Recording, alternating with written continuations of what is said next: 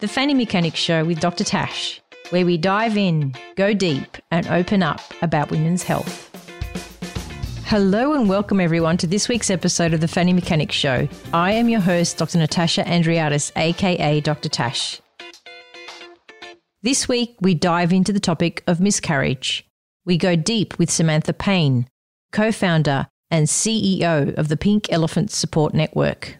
Samantha opens up about her experience with pregnancy loss, how and why she established a support service for people affected by miscarriage.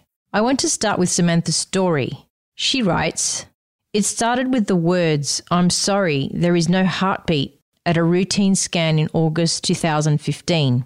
We had lost our baby. Given my nearly 2-year-old was in the room, I put on a brave face and left the room in a blur, trying to hide my pain and push back the tears. A deep-seated sadness sat inside me.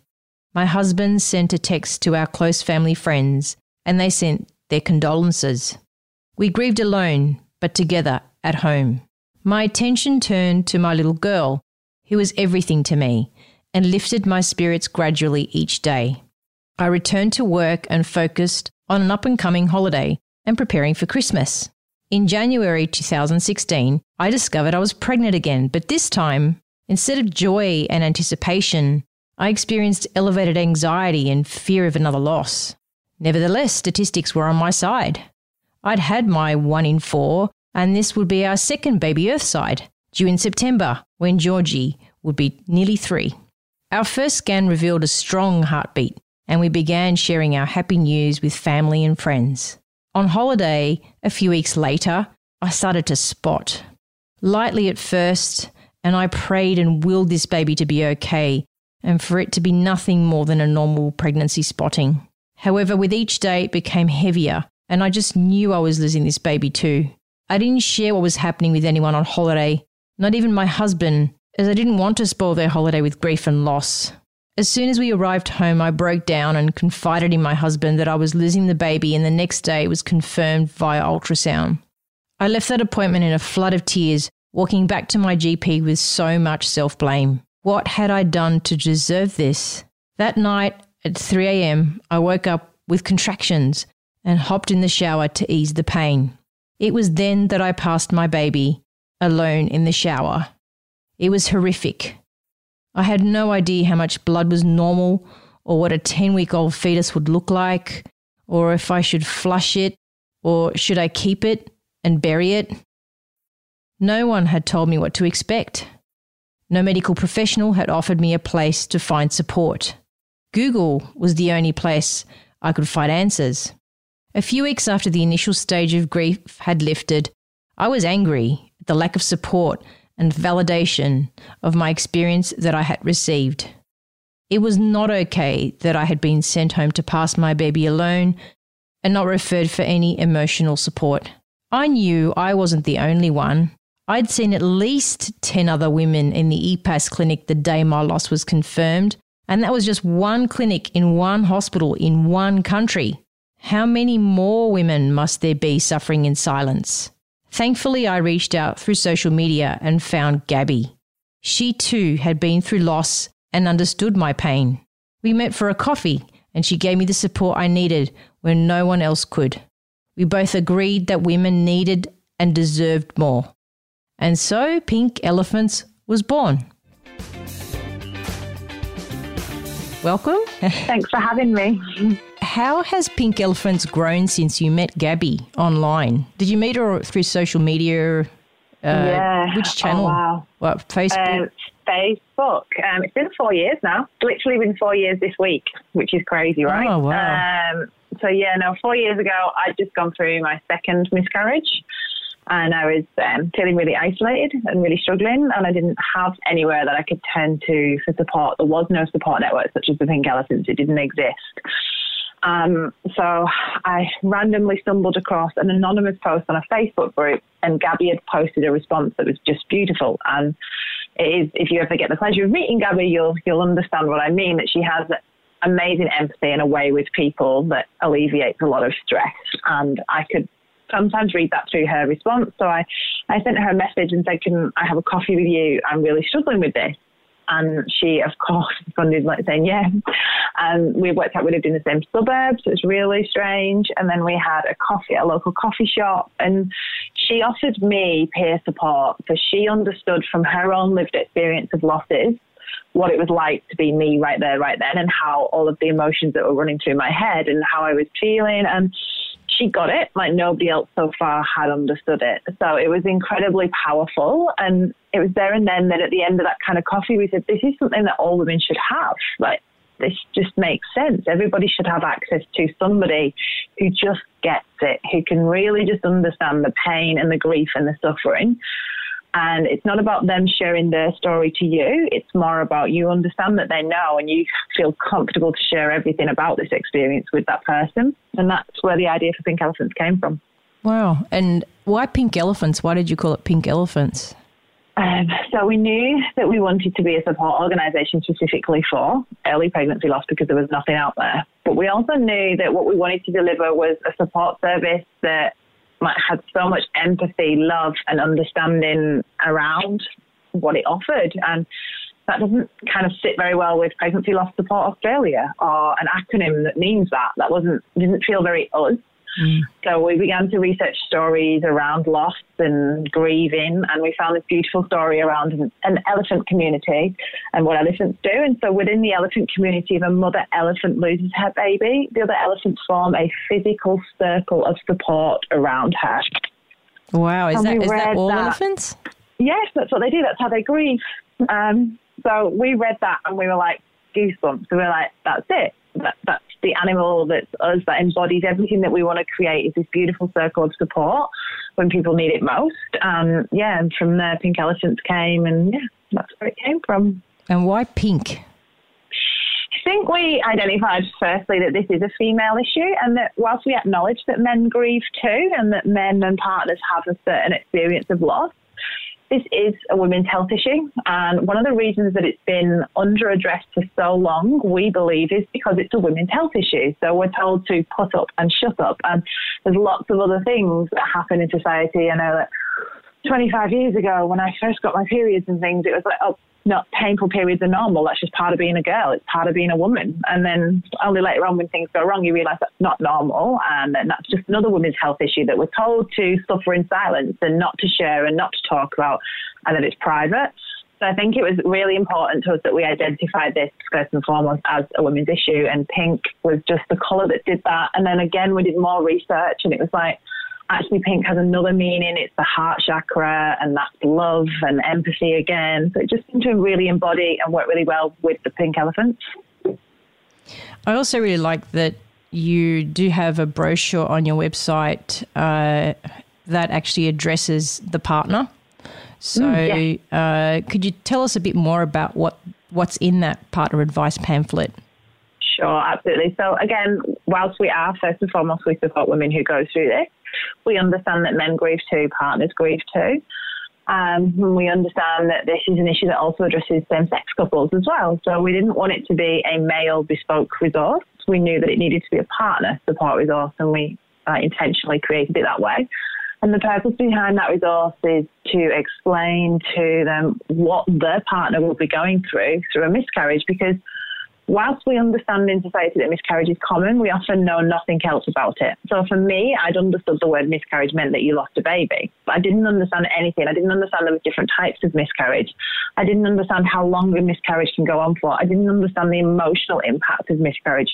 And what we often see within couples, and we ran focus groups when we first started, and this was a theme that was very clear and evident, is that couples lose the ability to communicate because they grieve differently.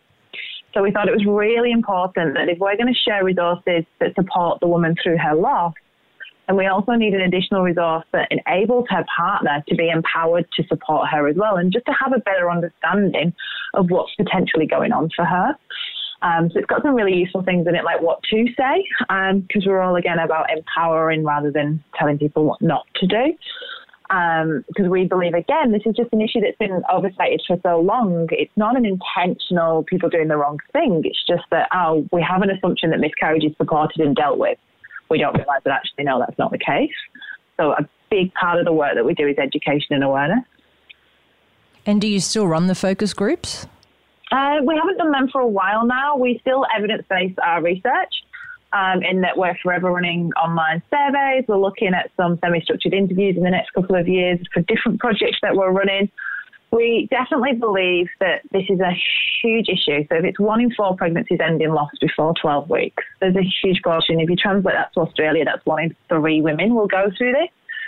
So we knew from the beginning that when we were setting an organisation up, we needed to evidence-base the need for emotional peer support. So it was really important to us, and that's why we started with focus groups and we ran surveys online, and we continue to do that. And we've actually got a senior researcher, Dr. Melanie Keep, who's from the University of Sydney, and she's part of our board now because that's how much we value the power of research and just really listening to our communities and understanding their experience, because miscarriage is individual and the way it impacts all of us is very different. And some of us need more support, some of us need less support, and that's okay. And what does that support look like? What would work for you may not work for me. And again, that's okay, but we can't understand that unless we're going out constantly speaking to our community. So yeah, research is something that we do a lot of, yeah. And what have you found recently in your research that's impressed you or made you go, wow? So I think there's 2 key things with research for me. One that we did originally ourselves, because we set this up as 2 women who've gone through it. We didn't really understand the power of having things backed by ethics committees and universities. So we ran a survey ourselves and just literally pushed out 5 questions on SurveyMonkey.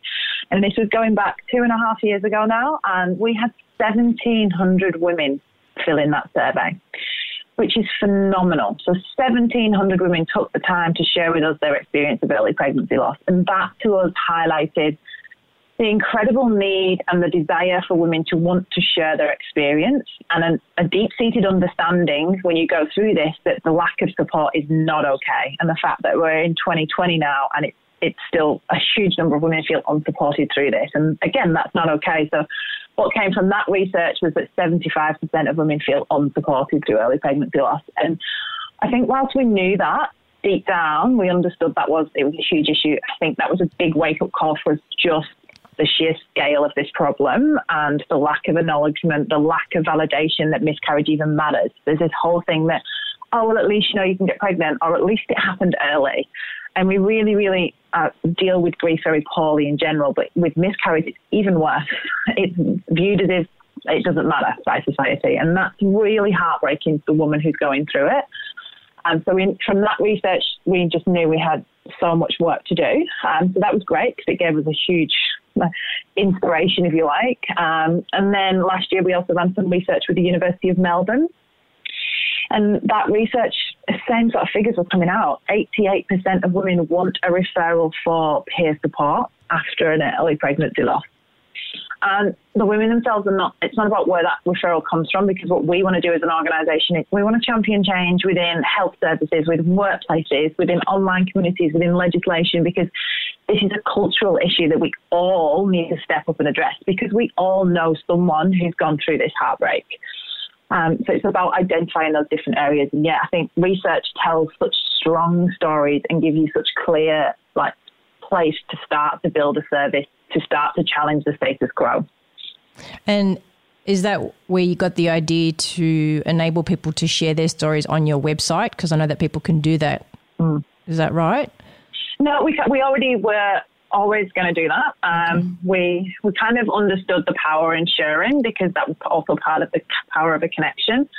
And there's a healing journey in that it's when you're ready, and there's a catharsis from it. So we did always want to do that. But again, yeah, I think that also definitely started to scale significantly when we pushed out research, because then people understood that actually we're listening, and we really are listening to everything that you say, and we read every single response, and we take the time appropriately to analyse all of that, and then to have time to process it and to decide, well, what's the need? So again, another clear finding that came out to us was that we were spending far too much time working with early pregnancy assessment services when we weren't focusing on GPs, because actually a huge portion of women have their miscarriage confirmed via a GP, and they're walking away from their GP appointment with no further referral for support. So we identified then that we needed to build a GP outreach program, and we needed to engage GPs so that they understand we're a service that's there to support them. Because again, they run extremely busy, crazy jobs. And they don't have anywhere to send anyone who's going through early pregnancy loss. And that's not okay either. So what we wanted to do is provide a clear referral pathway. And also then we wanted to produce documentation, produce resources, which can be housed at GPs. But then if you're sat in a waiting room, you can access. And then you understand that we can reach you that way as well. So for our listeners, can you outline, if I'm a woman, I've gone to my GP to figure out what I'm going to do about this miscarriage. I've just had an ultrasound. It says there's no fetal heartbeat. Yeah. What can I expect from my GP in terms of options? So it's a difficult one because it's so varied, and it's something, this is another area that we do want to research deeper. But generally what happens with a lot of women who have that experience is then they're referred on to an early pregnancy assessment service. And it's the early pregnancy assessment service that then provides them with the options that they have. And it really all falls around what type of miscarriage you're having. So if you've presented at a scan expecting to see a heartbeat and there isn't a heartbeat, that's generally referred to as a missed miscarriage, which can be completely devastating and absolutely flooring because you're going in there thinking you're still pregnant. You often still feel pregnant. You still have morning sickness. Your boobs are still swollen. You're still very tired. And you're expecting to go and see your baby for the first or second time on a screen with a heartbeat. And you walk out, and it, from personal experience for me, it was like a trapdoor just fell and you fell through it and there was nobody there to catch you. And so there's that type of miscarriage. And then for an EPAS, clinic would then discuss options such as, do you want to have a procedure where they remove your baby? And that's a medical procedure. There may be where you can take certain drugs to bring on the miscarriage naturally yourself at home. But I think what we all need to get better at understanding is that there's lots of different types of miscarriage and that they affect women in very different ways, and that also that women do have choices as to how they want to continue with a miscarriage. And there needs to be a lot more information around that. And whilst we provide emotional support for when you're going through that, connection to other women who've also been through a similar experience to you, what we don't offer is personal healthcare advice. We always refer back to health professionals for that because that's their job. That's correct. It's our job. It's and I kind of wonder if we're doing the best job we possibly can. Yesterday, it was only yesterday, I had a call just before I was to leave work from a patient of mine who has had IVF treatment under my care, and she's got a beautiful boy, and we transferred a single embryo a few weeks ago, pregnant twins. So the embryo had split, and she felt great, but then yesterday had a scan and no fetal hearts, 1 or 2, so she'd lost both. And all I could say was, I'm really sorry. I've known this woman for a few years now, and, you really did upset me. And then the first thing after that, the first thing I thought about is, okay, how many embryos have we got in the fridge? I kind of went to the next step, which was, I suppose, to solution. Yeah, and hope. I hope, and I'm like, oh, excellent, she's got 2. But what I found was that maybe I didn't sit with her long enough to grieve what she was going through yesterday. And she was like, oh, I'll come and see you and we'll talk about next steps. And then I thought to myself, oh, maybe we should have just sat with that moment for a bit rather than talking about the future so quickly. But it's human instinct to want to do that, isn't it? Yeah, it is, absolutely. And I think also we can then read too much into it and start to put ourselves in this place of powerless where we're unsure what to say, so we say nothing, and that's actually worse. I think many women do still want the hope, even after the heartbreak of a miscarriage. Ultimately, we felt pregnant because we wanted a baby. So I think there's still an element of hope, and we definitely talk about rainbow babies, and we have a whole preconception of a group, which is for women who are trying to conceive again after loss. But I do think generally as a society and generally within health services, yes, there needs to be more of a validation of the emotional impact of early pregnancy loss. And to that woman yesterday, that's 2 babies. She was fully anticipating to go in and see 2 heartbeats. Then all of a sudden, in one cruel, very quick moment, that's completely over. And it's a future that you imagined in the next 6 to 9 months that you'd planned out and mapped out in your head, that you'd talked about with your partner and what were names, and, okay, baby will be due in September time, and all of this world that you just imagine, and it's real, and it's very real, and it's happening, and then all of a sudden it's not. And I think what we need to all get better at is allowing ourselves the time to process that, because it's really difficult, and to be able to sit with it. But I think for health service professionals, respectful of the jobs that you do and having to deal with this on a daily basis often, I think there is a lack of awareness in how it can impact yourself. And then there becomes an element, I think I've heard the term bandied around, of compassion fatigue, which I'm not sure I'm a big fan of at all. But I think that what there needs to be just clear referral pathways, because we can pick up that side of things as long as the health service professionals are providing the validation. I'm really sorry you're going through this. This is really awful. But we're here for you if you need any additional support. And when you're ready, we can talk about next steps and what you'd like to do. But for now, here you go. We can send you over to the Pink Elephant Support Network. You can connect with other women who've had lived experience of this, if that's what you want. And they may not even be ready for us within those first few days. They may just want to go home and be completely devastated and completely alone by themselves. And that's okay too. I think we need to get better at actually listening to what women need and reading the cues that they give us at the time. I did send her to your website, but I didn't actually specify where to go on your website. What should I have said to her? So for someone, it's really difficult. So we've got a few different areas that she could come to us. If she comes to the website, you can actually find everything. So the website is miscarriagesupport.org.au, and you'll find our resources are on the front page, because that's the first thing that people need to read and need to hear and understand. And the first resource is Sorry for Your Loss, because for us and from the focus groups, we identified that a big part of the first part of the trauma of early pregnancy loss is when you walk away and you feel like nobody else actually cares that you're going through this, nobody else even understands, and nobody else offers you any help at all. So we wanted to ensure that we are there on that front line, and so that's why we distribute those resources. So I know now that we are sending, I had a chat with Katie, who's our hospitals manager, and I know that we're sending resources to your clinic now, so that if that happens again, then if they're with you face to face, you can give them a resource there and then. If it doesn't, just a direction back to our website. And then from our website, they can find our online support groups. And our online support groups are currently on social media via Facebook. They're private, they're closed. You can access them by searching for them and via our page, which is at Pink Elephant Support. And from there, then you can really start to build some connections with other women. And those communities are absolutely beautiful. They're really heartwarming, as much as it's a very difficult subject that we deal with. The way that other women pick each other up through this is incredibly inspiring.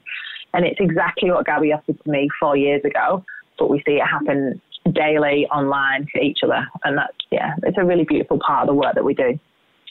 And thank you for doing it. I mean, it's much needed. On your website, can you see which of the brochures that you've got is downloaded the most? Yeah, absolutely. So the partner support resource. Is that right? Which is really, so that's really interesting, isn't it?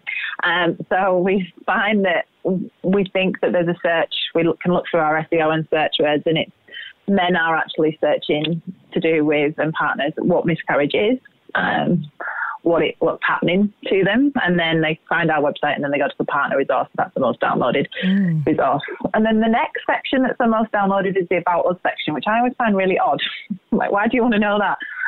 But I think that what actually, when you unpack that a little bit, it's that people really value that Gabby and I set this up from a place of, we've been there, we get this, we know how awful this can be, and that's why we have the drive and the determination to do this every day. So I think there's something in that. But that one, and then the It's Okay resource is probably the third thing that comes up.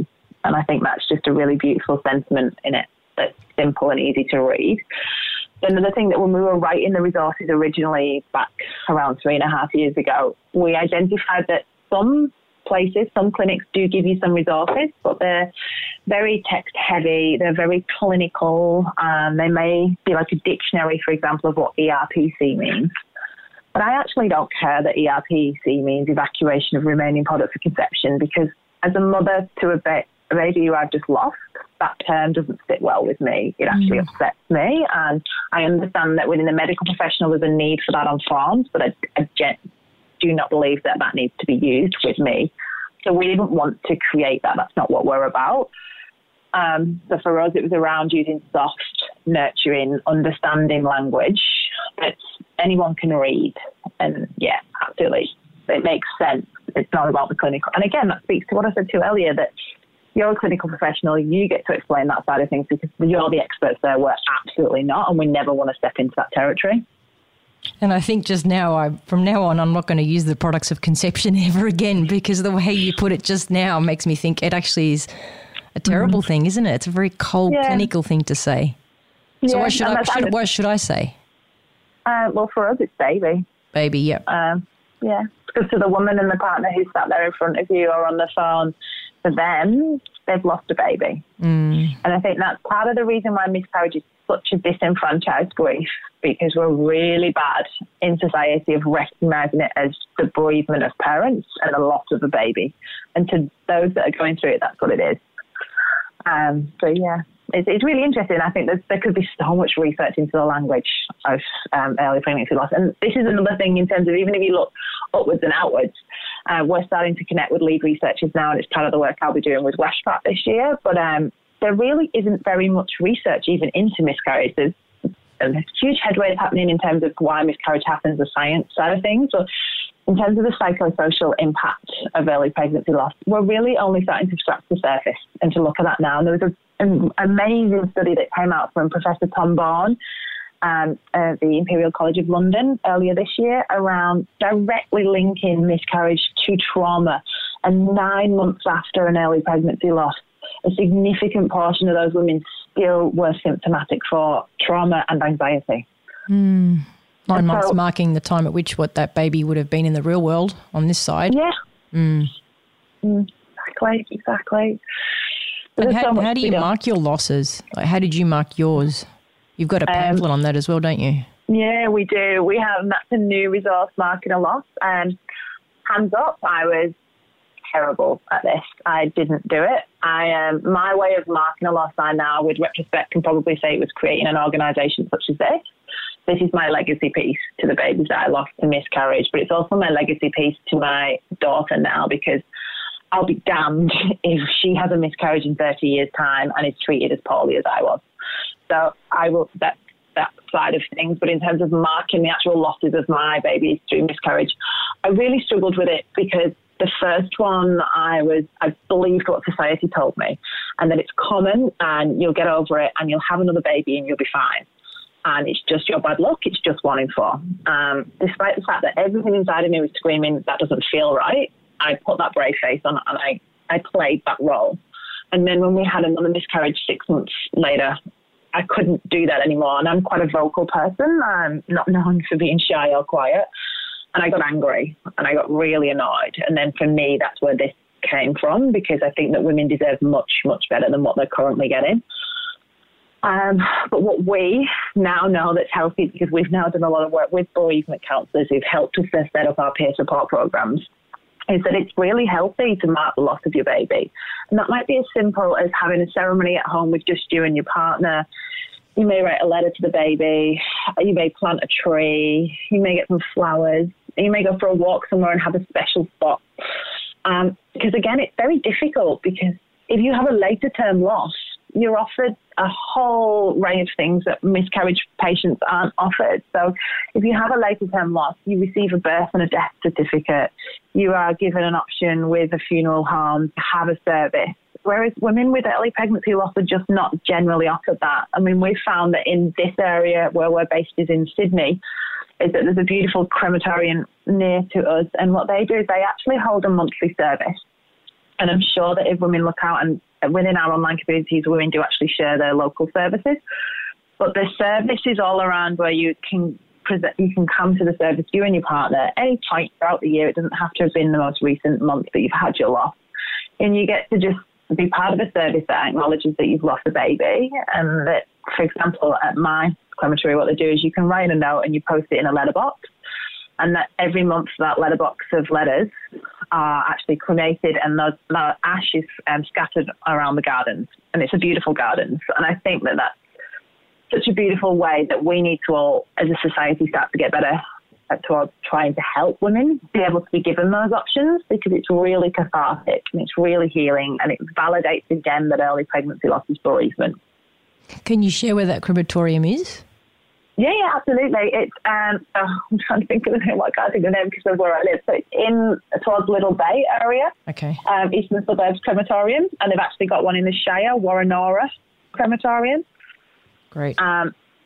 Both of those, and they're owned by the same company, Southern Cemeteries Trust, I think it is. Okay, we'll put that in the show notes for everyone. Yeah, definitely. And they've also got a beautiful dandelion statue there, and that's also part of the fact of an acknowledgement that often couples who go through early pregnancy loss don't actually have, if you like, a gravestone or an area to go and revisit, so that they make that purposeful for that purpose.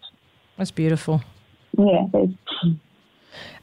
Did you get any workup? So after you'd had your losses, had you seen a specialist or a doctor for investigation as to why you were having those losses? Yeah, I did, but I had to fight. So I wasn't, so I'd already had a daughter. Georgie was 2 by this point. So I was, after my first loss, told it's 1 in 4, we don't test, it's fine, you'll just have a D&C and you'll be okay. And I took that as a healthcare professional telling me that that's okay. When it happened again a few months later, I was like, no, I actually haven't felt right since the birth of my daughter, but I'd never known how to say it because it was lots of little things that hadn't felt right for me. And again, you just get on with life and you just think that you're just a tired mum because you're meant to be tired, right? That's what society tells us. So after my second loss, I went to, at the time, an obstetrician, and that obstetrician said, no, you can't have any tests because you've not had 3 miscarriages. And I got really upset in that appointment and questioned whether he had wife and whether he had children. And at that point, he didn't. He had a wife, but he didn't have children. And I said, well, you're not the right obstetrician for me because at the end of the day, I actually really need someone to look into this for me now. I went back to my GP, who was amazing, and agreed to do bloods on me with a naturopath as well. So I didn't even know what a fertility specialist was at this point. I didn't think it was anything that was needed because we already had a child. And then we found a few other things, nothing significant. I made lots of lifestyle changes before I was willing to try again. And I don't honestly think that there's a magic pill that just makes you have a baby. I know that. But I think for me, it was about an element of taking some control back in a period of such uncertainty and doubt. And we desperately wanted a sibling, another baby. And we were really struggling with the fact that we couldn't put ourselves back in the game again to try again, knowing that we potentially would have another miscarriage if we hadn't done absolutely everything we could within our powers. So we certainly did the whole get very healthy, take lots of supplements, everything on that side of things. And whether that was it or not, we will never know. Johnny, who is my baby, born after loss, my little rainbow boy, he may have just been the one that was meant to be. And I'm very careful of how we share that because I know that so many women who are right there then, where I was 4 years ago, and it still hurts me now, they want a magic pill, and there isn't one. But what I do advocate for is go and see a fertility specialist. I wish I had done sooner. I wish I'd even known that they existed. Advocate for yourself. And if something doesn't feel right, be tested, because it's surely better to be tested and to be empowered with education and information than it is to go blindly again and potentially end up where you are. So it's such a difficult subject and it's such a personal one. But yeah, I personally don't believe in 3 miscarriages before you're tested. It makes me very angry. I agree with you on that one. It's hard, isn't it? Right. I was like, what's your thought on it? I'd love to hear your thoughts. I mean, look, even if when I see a woman after 1, I have a discussion with her about the pros and cons of testing, and I work it out with the woman because, where does that number come from? Yeah, that's it. Is there an actual evidence base to the number 3 of it? Because it feels very much just like a number someone picked out of a hat and said, you have to have 3. And it feels, I'm going to say this again, but it feels like it's a certain man may have made a decision based around, you can have 3 miscarriages and that's fine, with no consideration of the emotional impact. Like, if I'd have had a 3rd miscarriage, I'm not sure I would have got back up again. Like, it was that. And I think there needs to be a really deep understanding around that before we send women away and say you have to have a 3rd. Yeah, I think 3 is too much. If I've not had a miscarriage, but if I'd had 3 and then it was allowed that I'd be, okay to do testing, I mean, I'd be annoyed with the system. Yeah. And I think it's a matter absolutely. of finding someone you can work with. And a lot of women do work with their naturopaths and their natural health physicians before they come to us, the fertility specialists, for example. So I think they provide a very valuable service. A question, your partner, did he have workup as well? Or was it mainly so? Yeah, great. Okay, excellent. Because I think a lot of people forget the role that men's health, sperm health plays in pregnancy loss. Yeah, absolutely. So he, and we're both English, so imagine the diets that we grew up on, right? Anyone English listening will laugh at that. But we, so for me at the time, I did blame myself, but then luckily my GP was like, well, it takes two. And my GP was absolutely beautiful and amazing. And then the naturopath was also the same. So we both had blood workups. And like I said, there wasn't anything major. There was some inflammatory markers, which we reduced with diets. And then I think my husband as well, he went on the whole naturopath route with me. I know that I didn't did the whole just green spinach and very little that could possibly impact me. I gave up coffee, alcohol, all of everything. And my husband did too. I think he probably had a sneaky beer at work and didn't tell me and probably had coffee. But he did. What was really important for me is that we were in this together and we took those measures and steps together and we took our supplements together every morning. And it showed me that it wasn't just me doing this, that he was there with me. And I don't think I've actually ever said thank you for that, but yeah, I should thank him for that because I know that that's not common either. It's not. Yeah. I mean, I see a lot of women who come in, pregnancy losses, they've come in without their partners, and I'm like, why isn't he here? No, he was with me, And they would say, oh, he doesn't think the problem is with me, or he's too busy, he's at work. And it really breaks my heart. And then when you eventually see, because I insist that the partner comes, when he does come, it's not unusual to see that he's overweight, he's smoking. It's just crazy. Yeah. Yeah, definitely. And I think that also, again, comes from this whole myth that creating a baby is a woman's issue. It's a women's health thing. It's women. So therefore, we don't realise it takes men too. And it does. And male sperm can impact as well. And I think I know that there's a brilliant organisation that we learnt of last year, Fertility Matters. They educate young people on Fertility Matters, is it?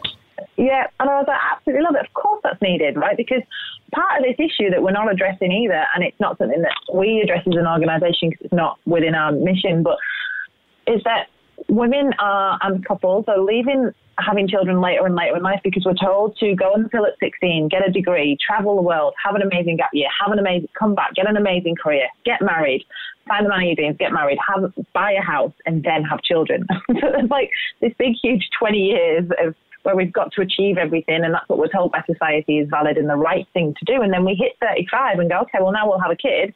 And we don't realise that actually your eggs have started to decrease and that you have a less chance of a healthy pregnancy. I had no idea. No one had ever told me that. I thought I'd done all of the right things. And I thought that being on the pill for all those years was the right thing for me as well. You just don't know. And I think that there's a huge gap there and a lot of work to be done. And they're amazing for what they're doing there as well. Don't get me started on the pill. That's just a whole other discussion, that one. Yeah, exactly right.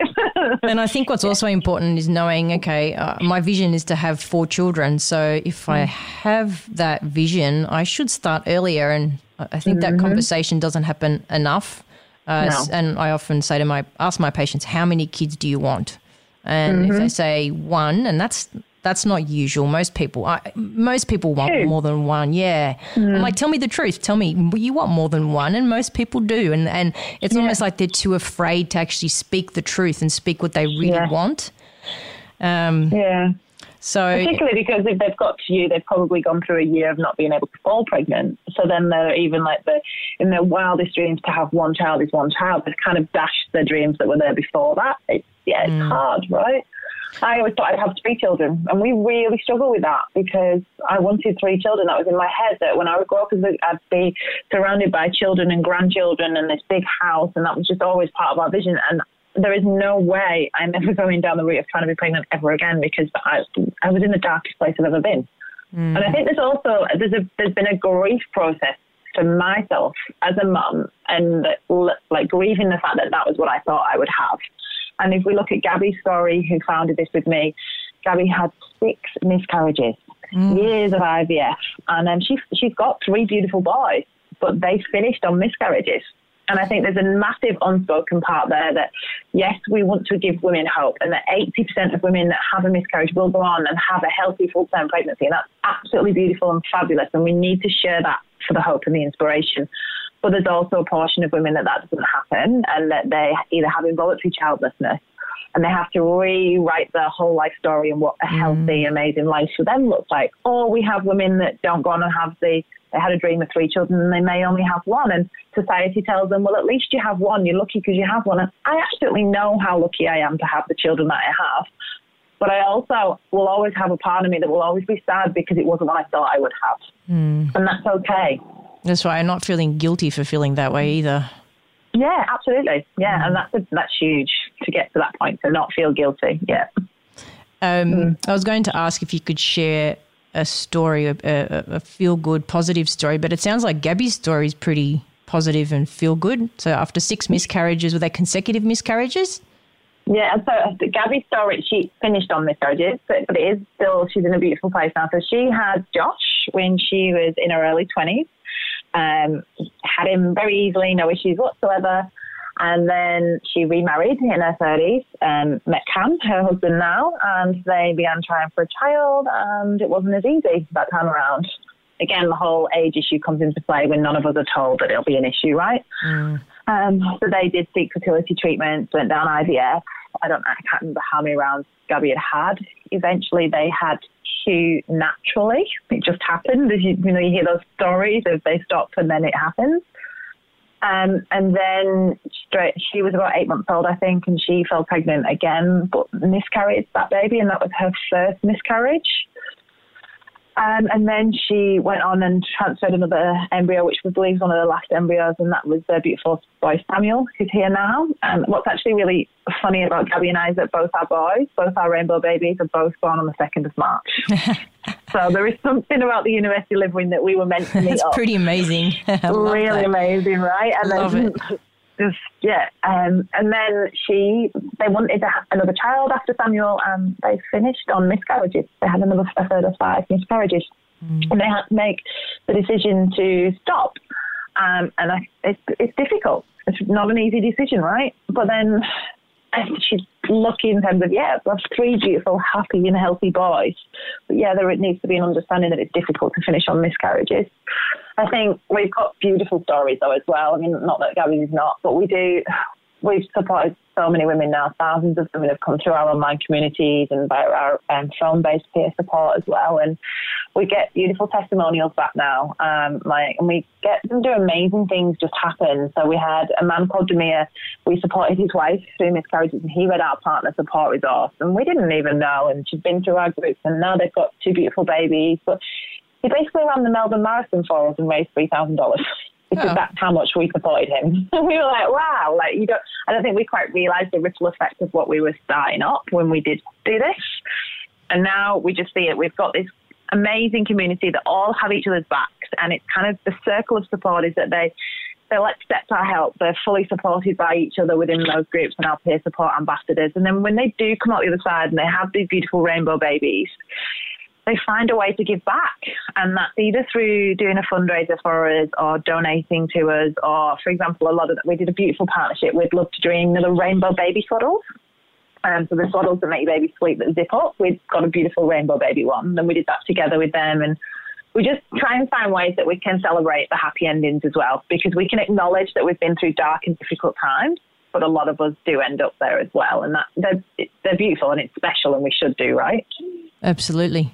I also noticed on your website, Blackmore's Marathon, people can raise money for your organisation by running that race. Yeah, so we've had quite a lot of people do running for us. I think it's a cathartic thing as well. And we have a lot of men that do that. They feel like, okay, this is something I can do, because men generally want to fix things and they grieve in a different way. So the beautiful way that they can be involved and support the partner. So, you can absolutely run any event for us. We have a platform if you go into our fundraising section of our website, you can click through there and there's lots of advice. We also do things like coffee for a cause. So you can have something really simple like a coffee morning at home with your friends. So if you've got a friend who's gone through loss and you want to show them some support and be there for them. This is a really beautiful way to do that. You can have a coffee morning at home, doesn't need to be super big or anything, and you can all chip in, say, $20 to Pink Elephants, and then all of a sudden you've raised $100 for Pink Elephants. And for us, we're still a really young and small organisation, so any donation has a huge impact on the work that we can do. So we're currently supporting around 2,000 couples a month, but there's 8,500 couples a month who go through this. So we have a huge way to go. And how many people work for Pink Elephants? We've got at the moment 4 of us. And then we have a team of around 12 ambassadors who are all women who've been through early pregnancy loss, and they choose to volunteer for our organisation by supporting others, either over the phone or via our online community. And how does a woman become or apply to become an ambassador? We've actually got another training session coming up in May. So we will, if you keep an eye on our socials on @PinkElephantSupport, we'll put a post up there. And then you can also find it via our website. If you go to peer support on our website, you'll see an application form. You have to be at least 2 years since your last loss and not currently trying to conceive. And that's our duty of care to you, because if you're still within that period, we believe that you actually still need some support from us, and that we'd love you to give back in the future. But right now, please just accept our support. And that's really important for us, that we have a duty of care to anyone who is involved with Pink Elephants, because we're all women who've been there. We know what it's like. And hence you're, obviously you're doing a lot with social, with groups, with community, which is amazing. That's what is much needed. How did you end up with a social change fellowships at Westpac or with Westpac? Amazing. This is just going to be the best year because of this. I'm so excited about Westpac. So what happened was Melanie, who's part of our board, noticed that there was an application process where you could basically apply to be a Westpac social change maker, and a Westpac social change maker is someone that's making a difference within society and who's changing up things for the better. And what they do is they provide you with funds to educate yourself, develop your leadership skills, go through amazing courses, and also a travel grant to be able to travel and meet lead practitioners, researchers in your field. And I read it and I was like, I'm not applying for that. We're nowhere near ready. They're never going to choose me. That's not going to happen. And then Melanie was very persistent that no, we would fill this in and we would do it. And if we don't get through, we'd do it again the next year. So on that, literally the day before, I was like, okay, so I did it. And then I kept getting through. There's about 5 rounds. And I was like, I kept pinching myself going, this is not real. And then, just before Christmas, we found out that I was through, and we weren't allowed to tell anybody until February. So it's really secret. And you've got this huge, exciting thing that's going to happen for you next year, and you can't tell anyone. But it's incredible. So depending on what's happening with Corona, it may get delayed. But I'm going to be, during the month of August and September and October, travelling internationally across Europe and October to meet lead researchers into early pregnancy loss, to meet other lead organisations such as Tommy's in the UK and Cradle in the US, who are doing amazing work around early pregnancy loss and later term loss as well, and just to try to join the dots with this, because there's quite a lot of organisations out there doing lots of work. But I think that what's needed is that collaboratively, can you imagine the systemic change that we could create? Because we have a huge amount of following from the US and the UK, and the impact is exactly the same. There is also very limited support in those countries. There's new things popping up, which we're extremely supportive of. I'm excited that I'll get to go and travel and meet all these amazing people that are doing amazing things in this space, and come back and see how we can utilise that to support Australians. So, it's going to be a great year. When you described how that process happened, when you said that you found out but you couldn't really tell anyone, it's almost like get women when they fall pregnant, they find out, they're very excited, but they feel like they can't tell anyone until 12-week scan. That's the first thing I thought about as you described it that way. What an amazing thing to be able to do. And I almost feel like I want to apply for one of those fellowships as well. It's amazing. It's awesome. I was like, really? Someone's going to pay me to travel and meet all these people? I'm like, really? It's incredible. I'm going to Harvard Business School. If you had told me that 4 years ago, you decide to set this up and that's where you'll be, I'd never have believed it in a million years. But the impact it can have for us is going to be incredible. Yeah, absolutely amazing. Tell us about fertility in the workplace. Oh, wow. So we, again, came from research. We came from listening to women in our online communities that stories kept popping up about, do I take sick leave? Or I've run out of sick leave. what do I do? And my boss is being really horrible with me around this, and I'm replacing a certain worker, and I don't know how to handle this at work, or no one's recognising this, and how do I tell anyone at work? So we started to do some research, and I rang up Fair Work Australia, and I said, well, what's the legislation? And they were like, what for? And I was like, miscarriage. And they were like, miscarriage of justice. And I was like, no, early pregnancy loss miscarriage. And it took me about 45 minutes on the phone with Fair Work Australia to uncover that there is no legislation for miscarriage at all. So currently within Australia, if you have a miscarriage, you're not eligible for anything other than sick leave, unless you have an extremely compassionate boss or manager who's going to turn a blind eye and allow you to go through with compassionate or bereavement leave. The issue with that is that when you're in the depths of grief and you've just lost a baby that you thought you'd have in your arms in the next 6 to 9 months, you're not in the position to fight for yourself and say, actually, I need that. So as part of our organisation, we decided that that's something we can do. We can collectively come together, and we create a campaign, Leave for Loss. We've submitted a case to Christian Porter's office, whereby we believe early pregnancy loss needs to come under the Compassionate and Bereavement Leave Act, and it's a single amendment to an existing act, which is not a huge deal. New Zealand have this bill tabled, and it's being discussed this year in Parliament. India and the Philippines already have this in place. So from the policy change, we then decided, okay, well, what else do workplaces need? Because this is an area that it's an issue that is impacting most people at a certain age in your life when you still have huge workforce participation. So we decided to look at that a little bit, and again identified that most workplaces, in addition to having no policy, actually have no way to handle anybody who has a miscarriage or is struggling to conceive and utilising assisted conception. And all of the appointments and things that you have to go to, women are secret squirreling. They're hiding these things, and they're petrified of being found out. And that's not okay, because that's actually not conducive to the situation that they're already in. That's extremely stressful. And then you add that layer to it as well. So we decided, well, what could that look like as a program? And we decided, well, education and awareness, again, is needed. We need to go into workplaces, and we need to have meaningful conversations, and we need to demonstrate the real, true lived experience of going through these journeys and create an awareness around it. And then what we do is we also license bespoke content, which is a series of videos and written resources that you can't access on our website. They're just for corporate workplaces. And that content is bespoke to those places. But basically things like supporting a colleague through loss and management training videos. Someone's come to you on your team, they've had a miscarriage. What does that even mean? What does that even look like? And we'll talk them through that in like really short 5-minute bite-sized videos on purpose, because we know everyone's busy. But yeah, what we aim to do with the workplace program is to create awareness around the true impact of these issues, and so that we can educate workplaces to become more supportive, because you hear so many workplaces bang on about, we value our people, we're extremely empathetic, we want empathy in our leaders. We'll prove it. Okay, let's see that then, right? Because we don't see that very much. So what we're doing is the organisations that we work with, there's added benefits coming out of this as well, that they're like, oh wow, when we address this issue, then all of a sudden we have this sense of community around this issue, because these people have all been through this and are now supporting other people in our organisation through this. And that's it. That's what, at the heart of what we do.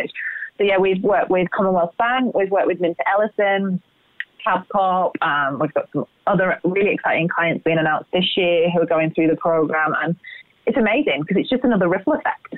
It's like the Commonwealth Bank has 50,000 employees who now have access to all of our content via their wellbeing platform. And that's incredible, right? We know, and we had a beautiful story come from Tabcorp, a lady who had used all of her sick leave up to have IVF treatment. And she had nothing left and lost that baby. So was obviously devastated. She'd had years of trying to get to that point in the first place. And she was the first person to utilise their compassionate bereavement leave, and they actually give 10 days, not 2 days. So she had this space to grieve. And she also was validated by Tabcorp and by her managers that this is grief. We acknowledge that. We're sorry you're going through that. We're here for you. You're off. You're on bereavement leave. And that in itself is a huge step up. It's a validation that your loss matters and that we agree it's lost. So, yeah, incredible. I wonder what you'd find if you went into fertility companies and big fertility organisations. You know, you might assume that they would be understanding of these women, but I wonder if doing research in those areas would be interesting, just as what I think would be interesting to do is a research project with fertility specialists looking to see how what words they use and how they express, their apologies to their own patients. I think that'd be a very interesting project to do as well, because I suppose a lot of people assume that because we do this all day, every day, that we're good at it, and I think there could be way room for improvement there. Yeah, definitely. I absolutely agree. And that's something, so we do some health service training on language, and we often go in and deliver in-services too, but we predominantly had focused on EPAS clinics today. I think what might also be useful is providing some support or an online module that you could provide the secretaries or PAs working with fertility specialists, doctors, gynecologists, whoever, because often what happens is the call comes through to our rooms. Patient speaks to my PA first. The patient's in tears. I've lost my baby. I've miscarried. I wonder what my PA says. So I just thought about that now, and maybe. But also your PA as well. Like, what support do they have? Because to take those calls on a regular basis, it's heartbreaking, right? That's not. It's a difficult subject, and we acknowledge that. So I think there's more support needed on both sides. The support for the woman who's going through that, and what language is in, how is the PA handling that, and what support she's being offered. But then there's also support for the person on the end of the phone. I think I need to address that with my PA tomorrow. I might have to ask her how she copes with things when she picks up that phone. Yeah, definitely. I wanted to ask you, sorry? I think it'd be a lot about listening, right? Yeah. I think a lot about being guided by the woman. Yeah, and giving her the time. Yeah, and you're right, being okay with silence and not really having to say anything. Yeah. I wanted to ask you more personal questions, not to do so much with pink elephants, but before I did that, do you mind if we read out together It's It's Okay pamphlet? No, it's beautiful. I'm very happy to read this one, yeah. Did you want to go first? Yeah, I would, because then I don't get a big second line. I like those, but so remember, it's okay to feel completely devastated. It's okay to hide away from well-meaning family and friends and give yourself space to process and grieve your loss. You have not only lost your baby, but also all the hopes and dreams that you had for them. It's okay to be jealous of anyone who has a baby or announces a new pregnancy. It's okay to have days where you cry even a few months after the miscarriage. Or years. It's okay to feel temporarily disconnected from your other children. It's okay to grieve differently to your partner.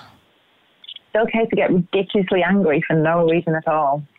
It's okay to feel like you need to control every other aspect of your life. It's okay to question why this happened to you.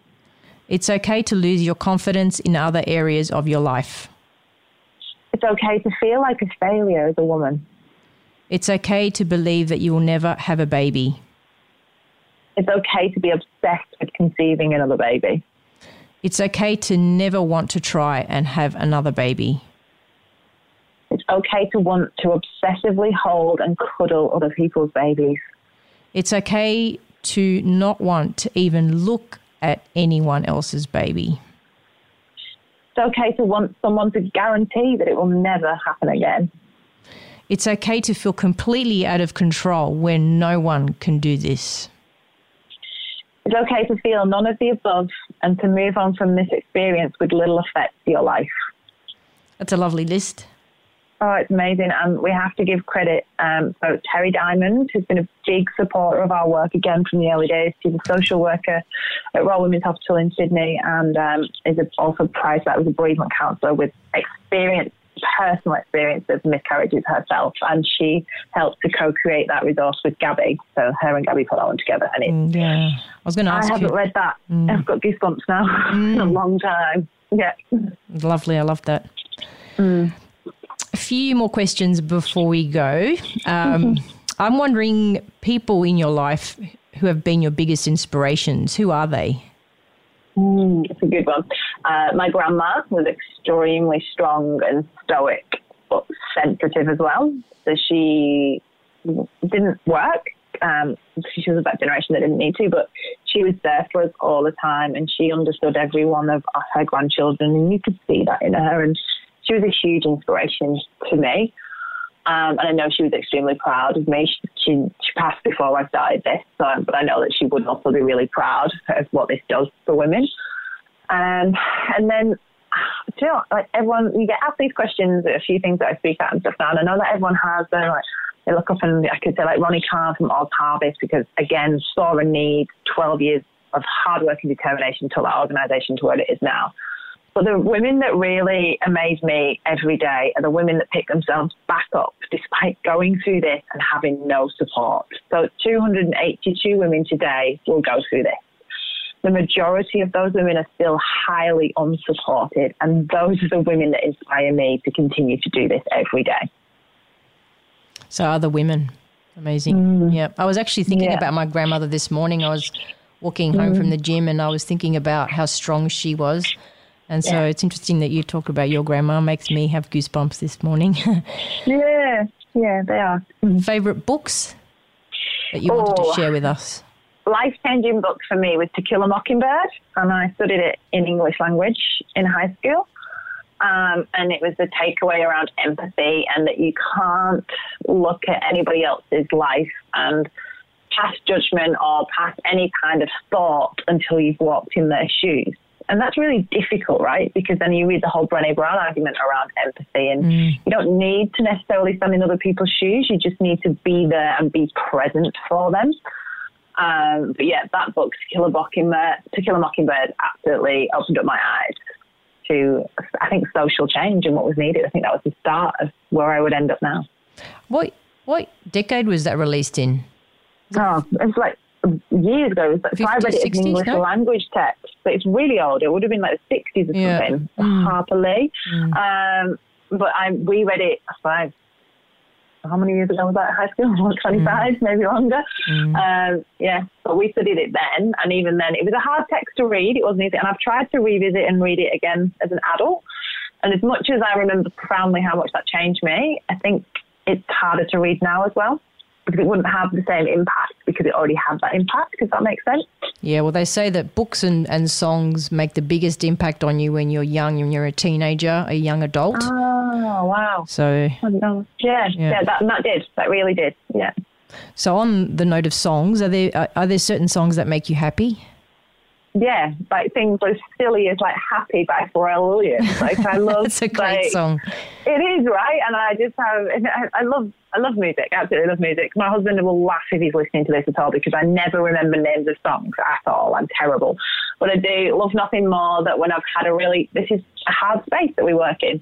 But then if I have a rubbish day or I have a hard day but productive day, there's nothing better than cranking up music and just dancing around your living room with the kids and just playing silly. And yeah, I think music has incredible power. That song actually comes with a book. I've seen a kid's book.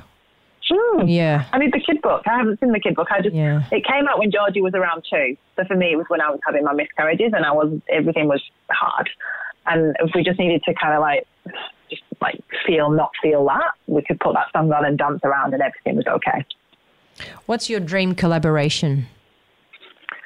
Oh, that's a good one. There's so many. We've had so many come true. So yeah, when we started Pink Elephants, I said to Gabby, because when I then got pregnant with Johnny at the same time we were starting this, and I was like, oh, look at them baby cuddles. I really like them.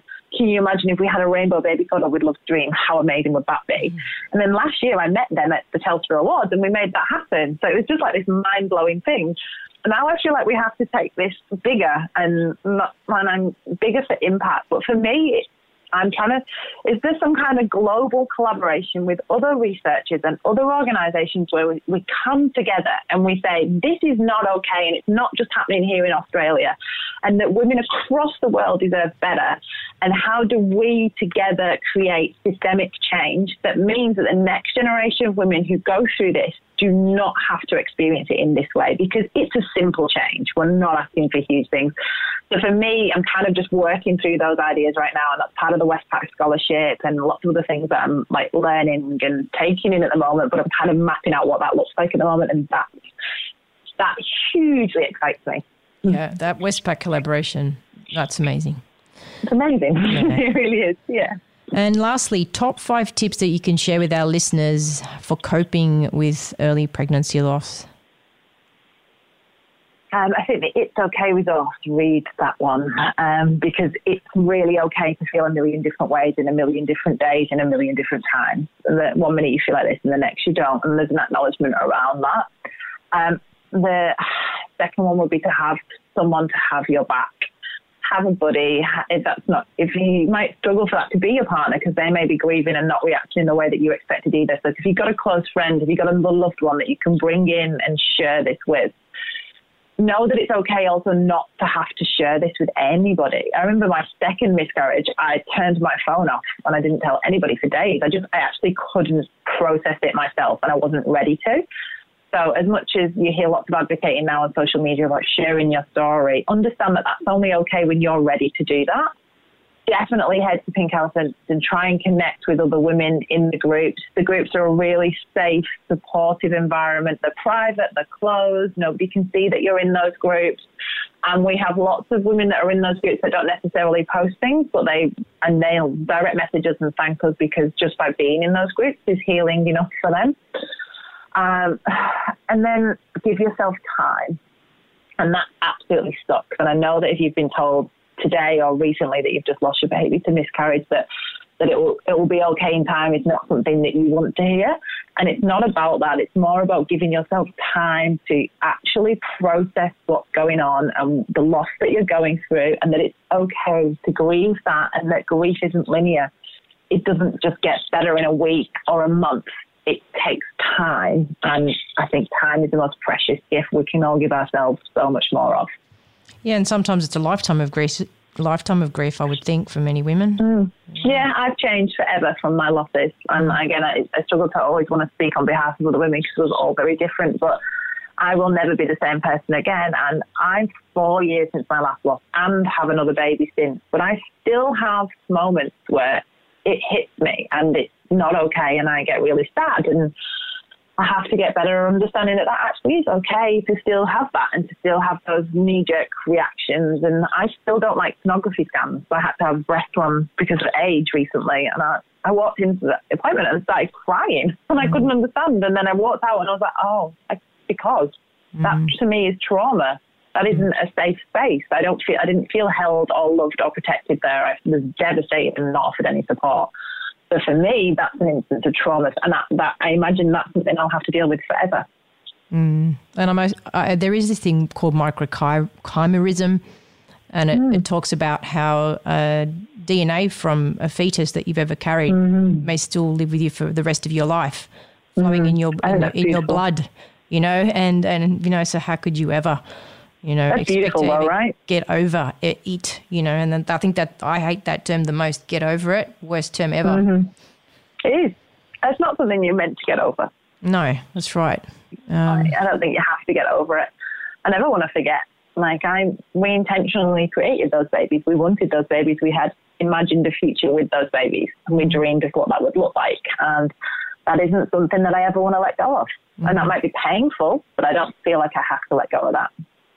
And it's a life form that has transformed. That's what it pretty much has been, I would think, for you. Yeah.